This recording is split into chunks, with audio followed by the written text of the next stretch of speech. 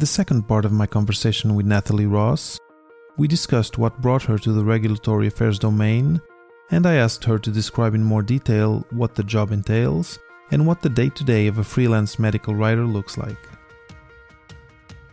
When you're an employee, the responsibility of finding the clients and the projects are not on your shoulder.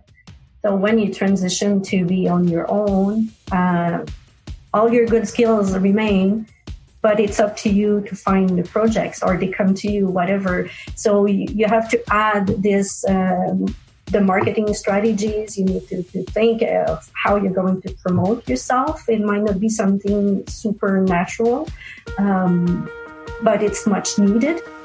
Welcome to Papa PhD with David Mendez, the podcast where we explore careers and life after grad school with guests who have walked the road less traveled and have unique stories to tell about how they made their place in a world of constantly evolving rules. Get ready to go off the beaten path and hop on for an exciting new episode of Papa PhD.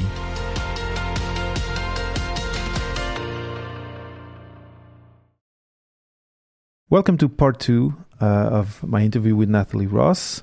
In part 1, we talked about her academic path, and we talked a lot about her professional experience, be it being a professor at university, a researcher also at the university, a researcher and teacher also at the university level before. But later, at the end of part 2, we were talking about her experience as a medical writer in the regulatory domain, and it was very interesting. It's a domain I've been curious about for a while, and it's interesting to me how Nathalie was able to put all those skills to use in this job and writing, which is something that she liked a lot.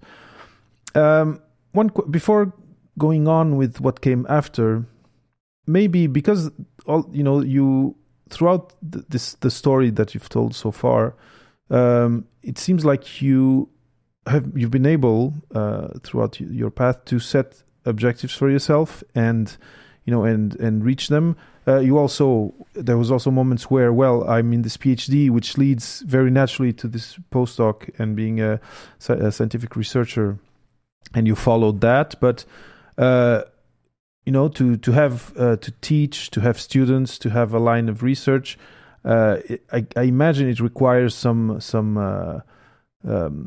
will force, some capacity of organization, but also of being able to set objectives and work towards them.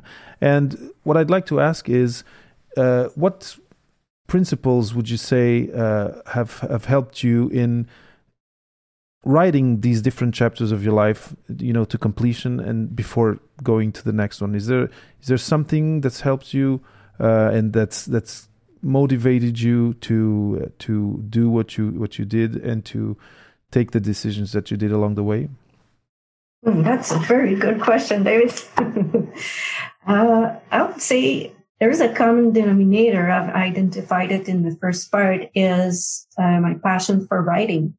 So whether it is as a research scientist or university professor to write for funding, to write papers because we have results from the lab, and then moving to regulatory affairs, writing. So it's a common denominator that kept me going. And also wanting to help where I see myself being most helpful. And that will also bring us to what I'm doing right now as a freelance medical writer. I looked at my toolbox and all the different documents that I've written for the pharma industry. I wanted to write more. I was writing before, after a few years in working for a private sector, maybe not as much as I wanted to. The balance between writing and project management, it was a bit too high for me for project management, although it's still part of my job now. You can't only just write. And so it's an important skill to have, to be able to manage, to be able to read the team you're working with. Are they experienced and they know all the way to write this and this protocol, or and so on and so forth, or do they need assistance? That's also important. Yeah, this brings me to another point that I find that I always like to talk about and to ask about, which is networking. So you were in the academic domain. You were in more industry connected research. You were then at university. I imagine that throughout there was some networking. You created a network of people you know. And eventually also in the regulatory domain. And my question to you is, now as a freelance medical writer, you have your clients, you need to get to get your projects.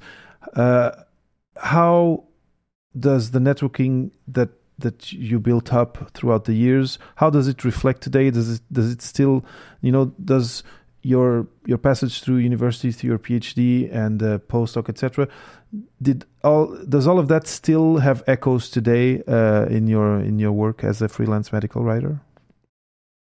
That's a question I have also for other people when I talk to someone who made a 180-degree change.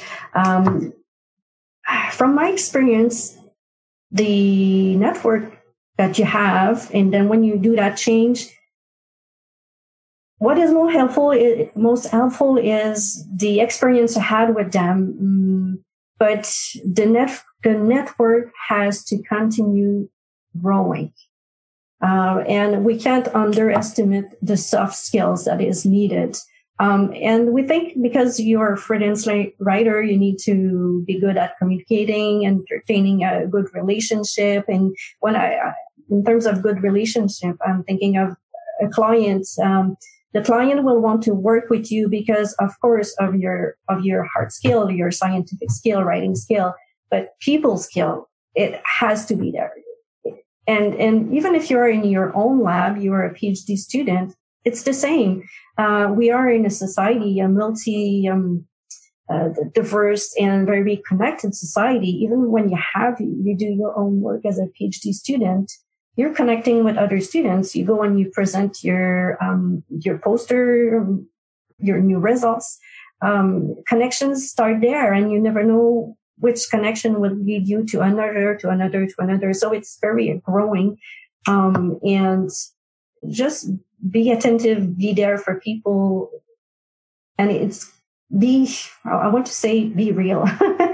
You don't connect with people just for your own interest, but to be there to serve, and it brings your network grows naturally. Mm-hmm, mm-hmm. Service is definitely something I believe a lot in, and it's very interesting that you put it like that, and it's clear to me from what you've said that it's something that's always in the back of your mind. Who am I serving when I do this work? And I think it makes for a more fulfilled life, and I imagine also it must color the work that you do in a way, the way you set yourself out on a project, if you have that in mind. I'm really happy that you mentioned it, actually. Now, something else that's connected with networking, but in a little bit different way. You've been a student, you've been a professor, you've been an employee, and throughout these, and there's two sides to this coin. Throughout these experiences, you may have crossed paths with people who either helped you, championed you, or inspired you. You might consider them mentors, even eventually. Was this the case? When you were in a PhD or as a scientific, as a research scientist, were there people that kind of helped you turn the pages of the different chapters at certain key points? Yeah, you're mentioning that, and right away I can identify two individuals who helped me a lot. I would say they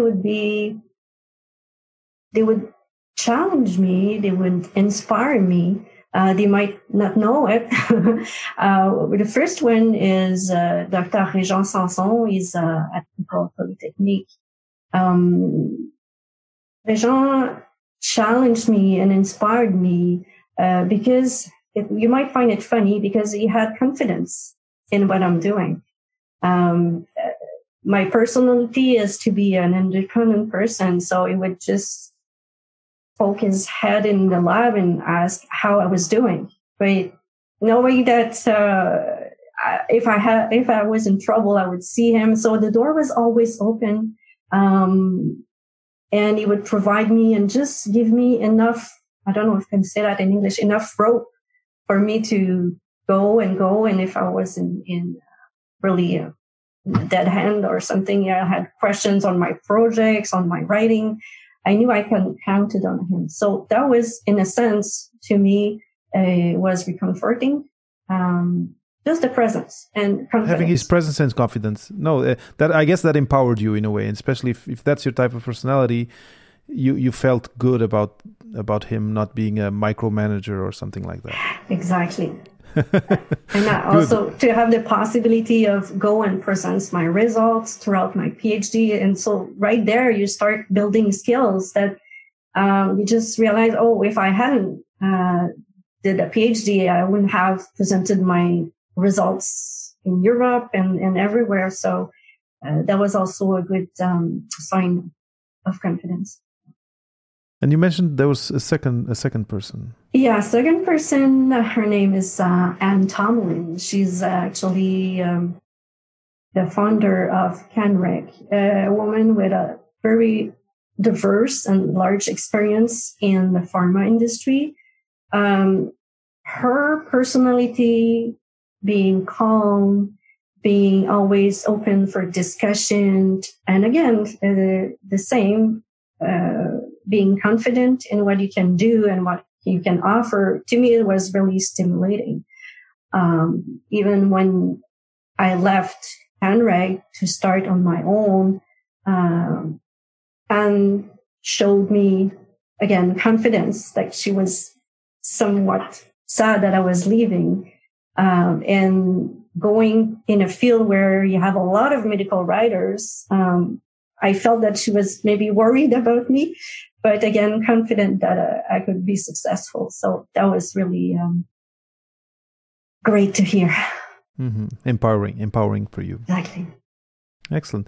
And the other side of the coin, and I'm saying this because we crossed paths a few years ago on a career panel at McGill University, talking to students who had these questions, that I feel that the Papa PhD audience has of what's coming next, and specifically this panel had to do with medical writing.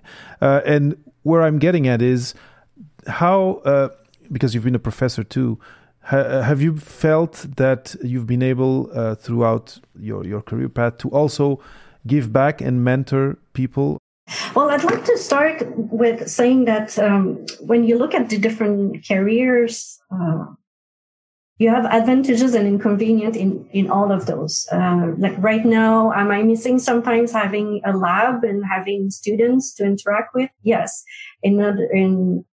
On the flip side, I really enjoy working on my own, deciding on the projects and deciding and when and where to work. And so your question was about mentoring. The mentoring is different, yes. So it's obvious as a university professor, research scientist, you have all the students that are, they want to have your opinion. And I'm thinking more of the graduate students. It's a one-on-one mentoring.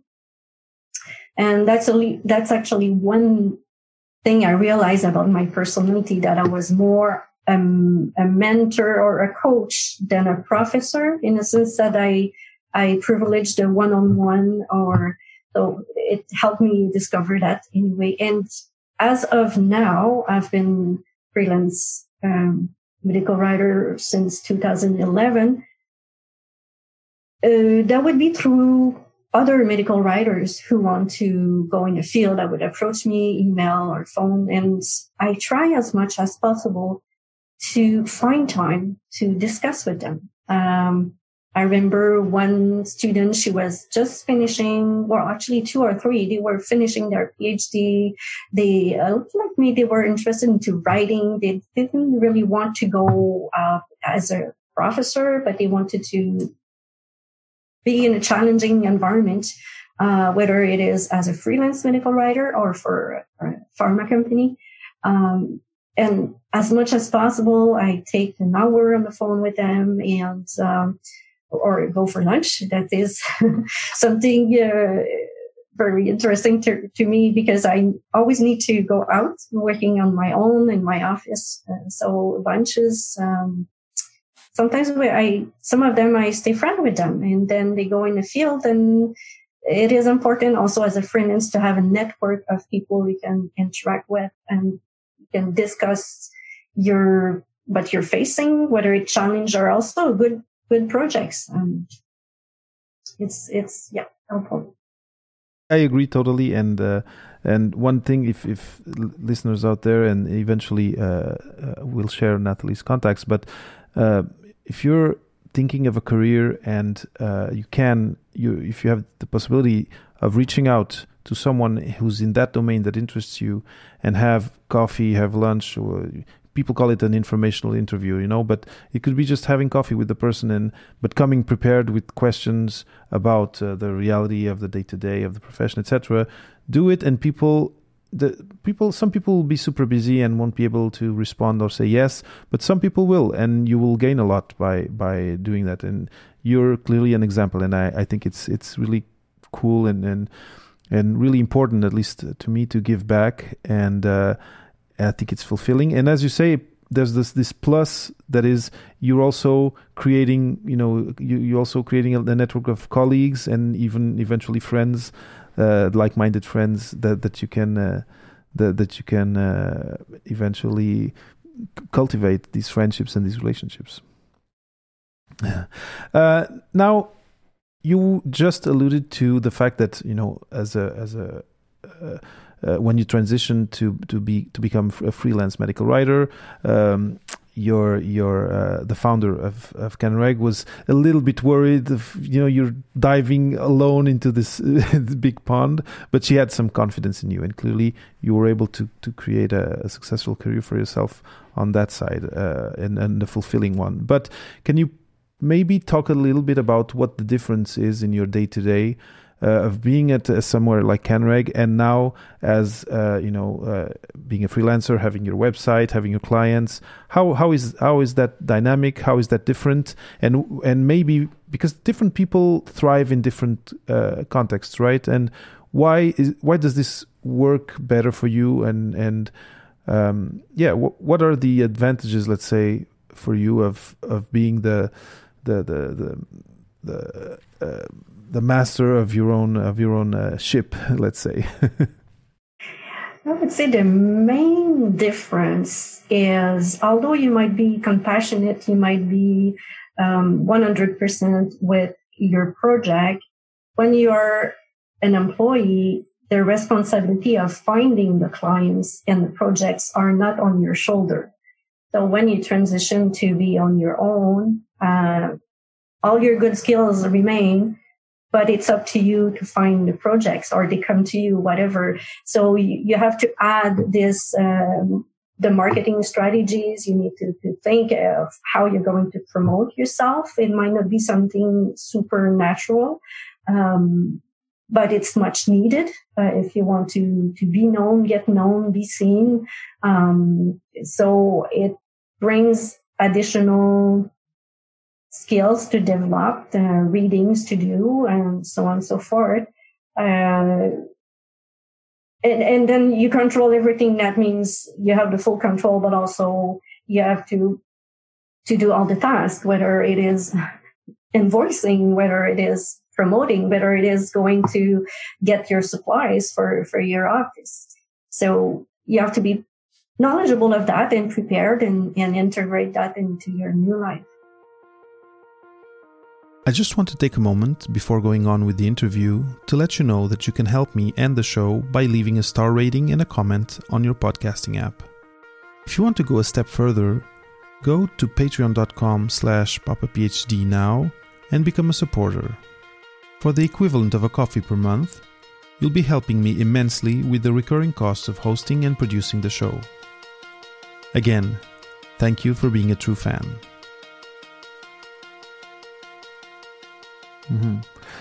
You touched on a very important point, and I feel that depending on the research domain, but there's a lot of introverts in academia, and coming out of a PhD, I think it's pretty widespread. The introversion is something that you find a lot, and you just said you need to cultivate these new skills of marketing yourself. And yes, it's important as a freelancer, more important because now you really have to take care, like you're saying, of all the different facets of marketing the service that you offer. But also, coming out of a PhD, and if you go into the job market, you also need to learn to a certain level some skills of promoting yourself. Super, super important. I'm super happy that you mentioned it. And actually, I'm gonna take the opportunity to maybe ask you, in your experience, when you did the transition, was there training that you took? You talked about books that you might have read. Can you maybe give some advice to the listeners of things that they might look into that will help them be better prepared for this type of of experience of being in full responsibility of all these different things? In French, we would say quart de métier, right? The invoicing, the promoting, or their direct relationship with the clients, etc., etc. What were the resources that you have used to kind of hone those skills and get better and better and better at it? Yeah. Yes, I'd like to go back, David, also to promoting yourself and how hard it can be. One trick that I've developed, because for most of us, if we look at it as talking about ourselves, it's not appealing. We might be like, especially if you're introvert. I think the way to be able to do it, because it is needed, is to flip it a little bit. Is you're not actually promoting yourself. You're promoting your service. You're promoting your product. And that might help into, okay, I'm not talking about myself. It's just what I have to offer. And you just focus on what you have to offer. And it's similar to when you're a PhD student and you go out there and you present your results. It's a lot different than go on a stage and talk about yourself than to talk about, oh, look at how good my bacteria performed in the lab. And so it's the same. That's my little trick anyway. And just reframe it in your mind. Yes, exactly. Okay. So you mentioned about business. The approach, I found one or two books. I can mention the author. It's in French, so it's Jean-Benoît Nadeau.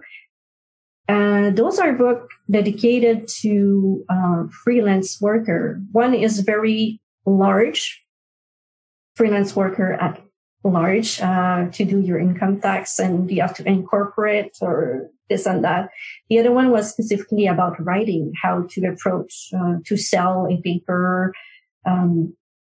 So that was really good. And I'm also connected to another francophone. He has a very, very nice platform, is Serge Bushman. And his platform is Alias Entrepreneur. Hearing from different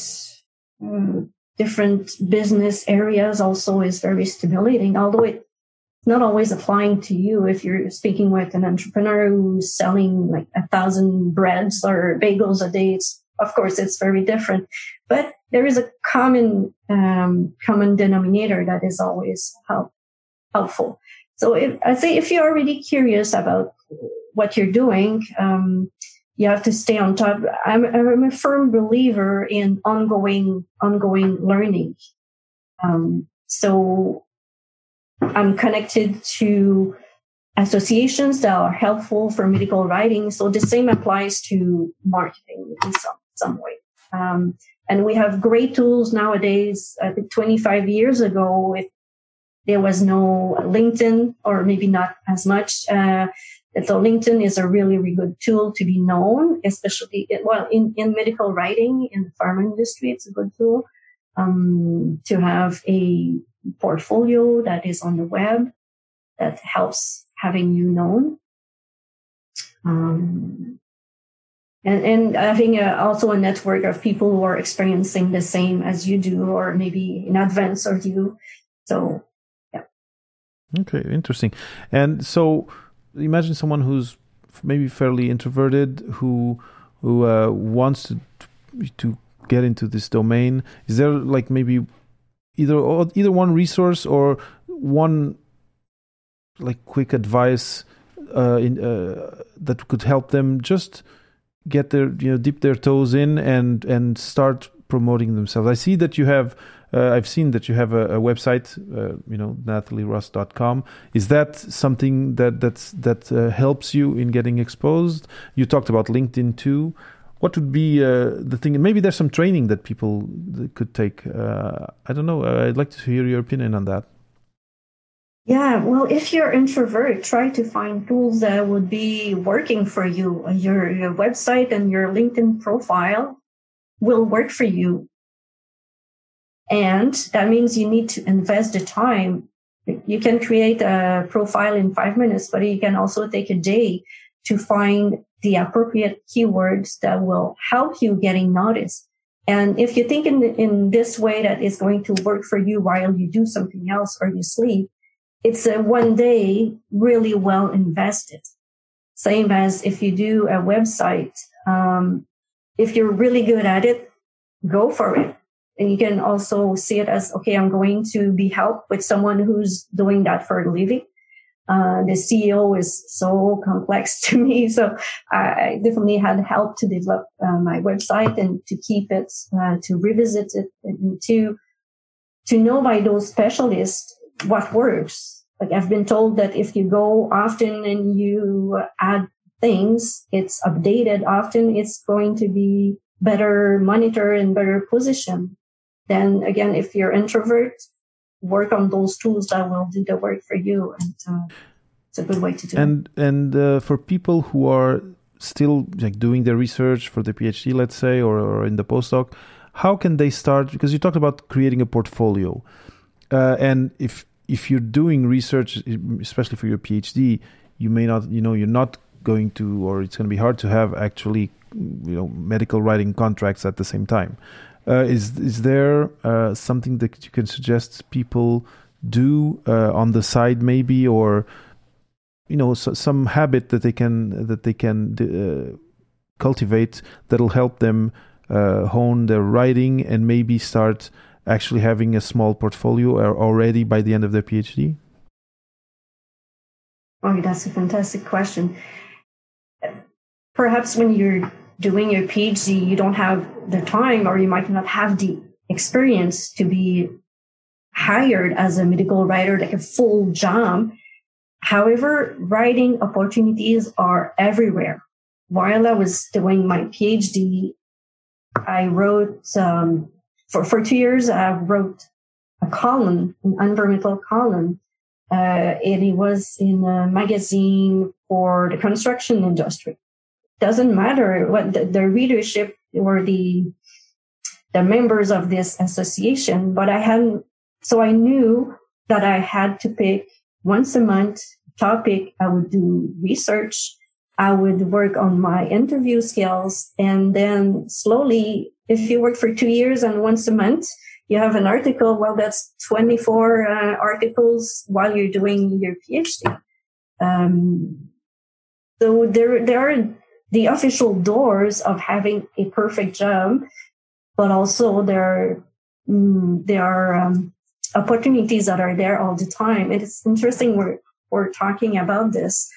When I was asked to do this column, I was talking to a good senior friend of mine. I said, well, I don't know if I'm going to go that way. I might not have time. And she told me something I would never forget. She said, well, when you finish your PhD, you will start with your life. You might be a research scientist. You might have kids.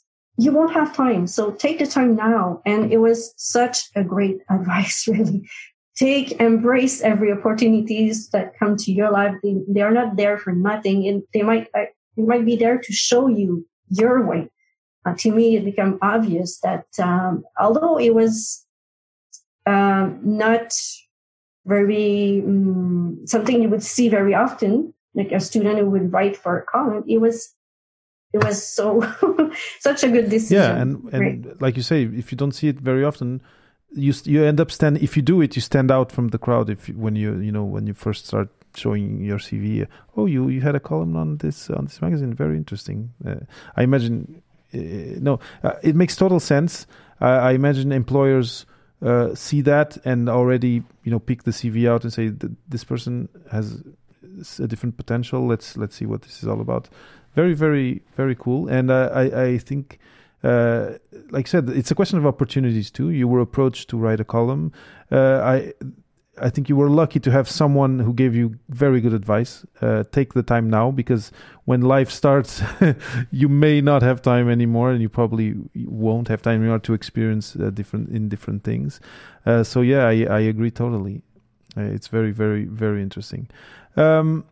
So today you have your website. You're a freelance medical writer.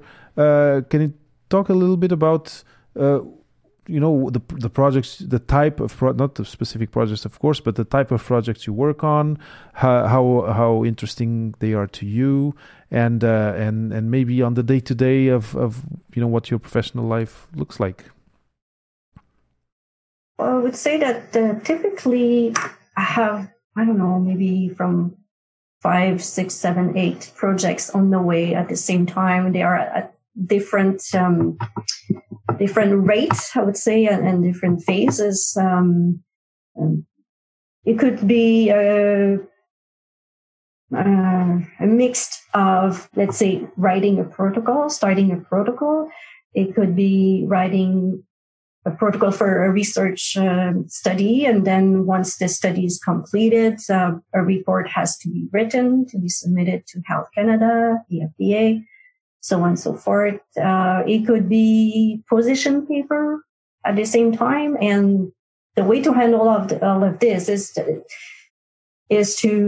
know that they might be at a different time. So you might be finished with draft 1 of your protocol, then the team takes few days, a week to review it, and then you switch back and forth. So, of course, it takes organization, it takes planning skills to be able to do everything.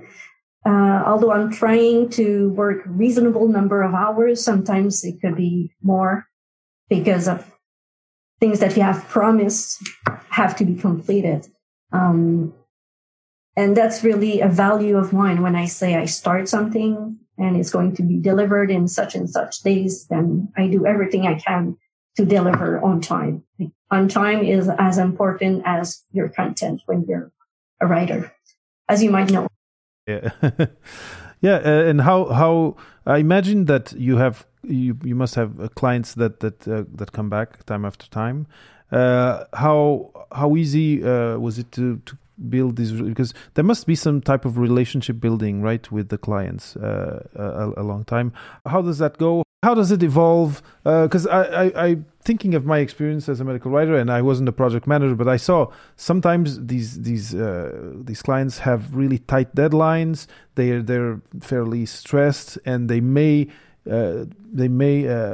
pour some of that onto you, or transmit it to you a little bit. I guess you've had to develop some skills on that side too, right?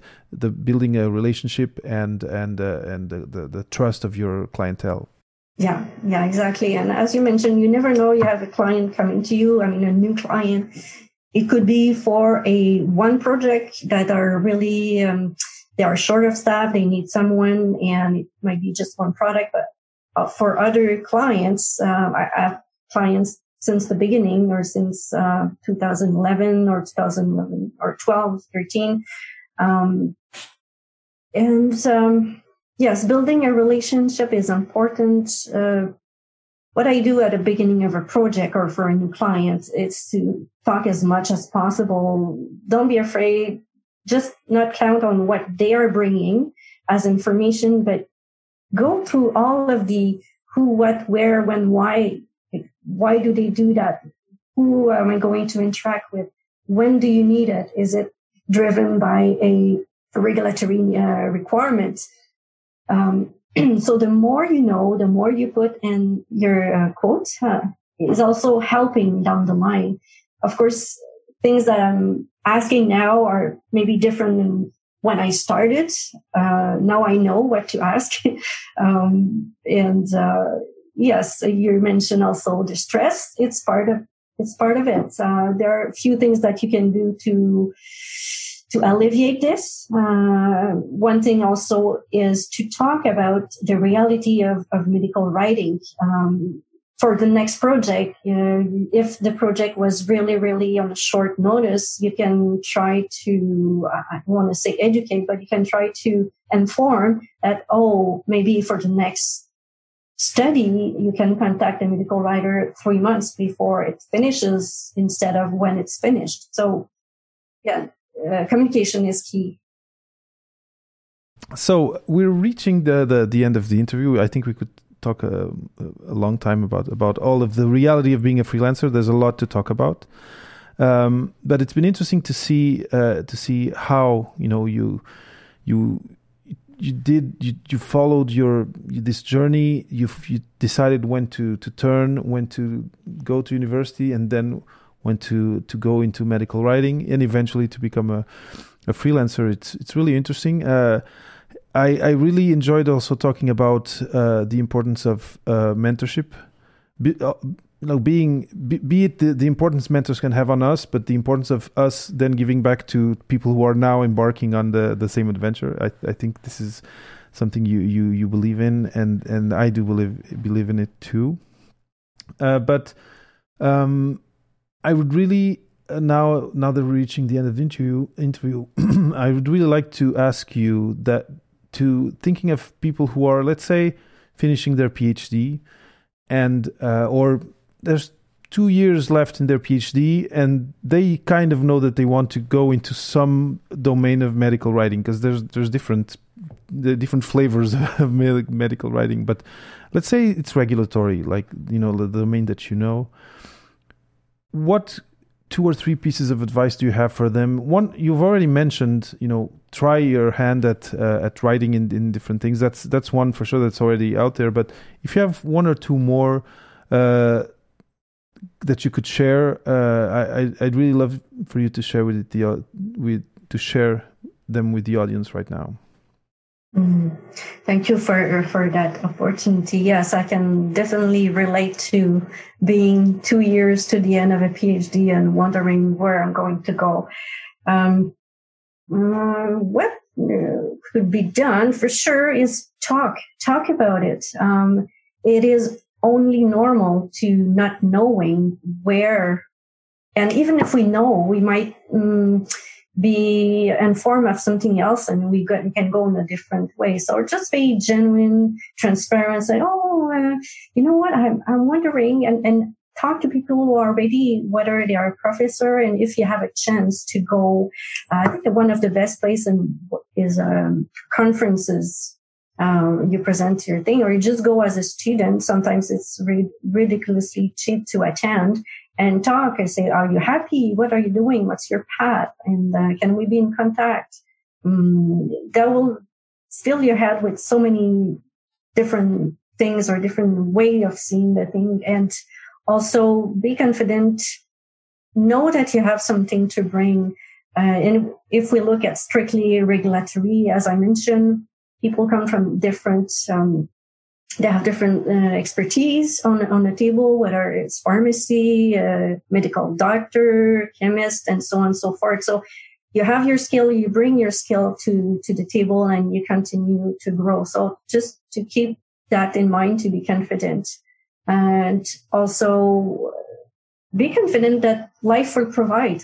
I mean, it's a way of seeing life as well that is important. Excellent. Nathalie, very wise words. Thank you so much. I'm super happy that you accepted to be on the podcast. The one last thing before ending the interview would be to ask you, if people want to reach out and ask you questions about the career, or connect with you, what's the best platform? What's the best way to reach out? Yes, absolutely. I would be happy to discuss with the individual. If I can help or inspire one individual, I'm happy to do it. The best way to reach me, that would be my email, and I'm going to give it. It's info@nathalieross.com. So Nathalie spells with an H, NathalieRoss.com. Perfect. And people can find you on LinkedIn for sure. You mentioned LinkedIn. And I already mentioned your website, which is www.nathalieross.com. I don't know if we missed anything in terms of contacts, but clearly, listeners out there, if you have questions on medical writing, on regulatory writing, if you've listened to the rest of the interview, you will know now that Nathalie will be open to any inquiries and sharing her experience. So Nathalie, thanks a lot for having been on the mic with me. Thank you for inviting me, and thank you for being so inspirational for your crowd, your audience. Well, it's part of that mission of giving back. I'm really happy to have started this project, and I'm happy to have people, like you, that accept to come and share their story. And if it inspires one person out there, I'm already over the moon happy with this. So thank you, and all the best for your projects. And I guess we'll probably talk soon. Thank you, David.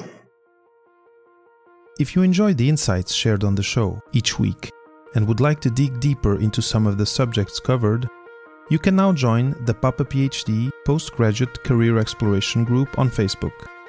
There, you will find like-minded listeners, but also a few of the past guests who will be taking part in the conversation. So, to start a conversation, just go to facebook.com/Papa PhD and ask to join. And if the show has helped you in any way and you'd like to contribute, join the Papa PhD Patreon at patreon.com/Papa PhD and become a monthly supporter. You will be helping me continue to interview interesting guests and to bring you stories that'll help you in your career journey. Thanks for listening to another episode of the Papa PhD podcast. Head over to papaphd.com for show notes and for more food for thought about non-academic postgrad careers.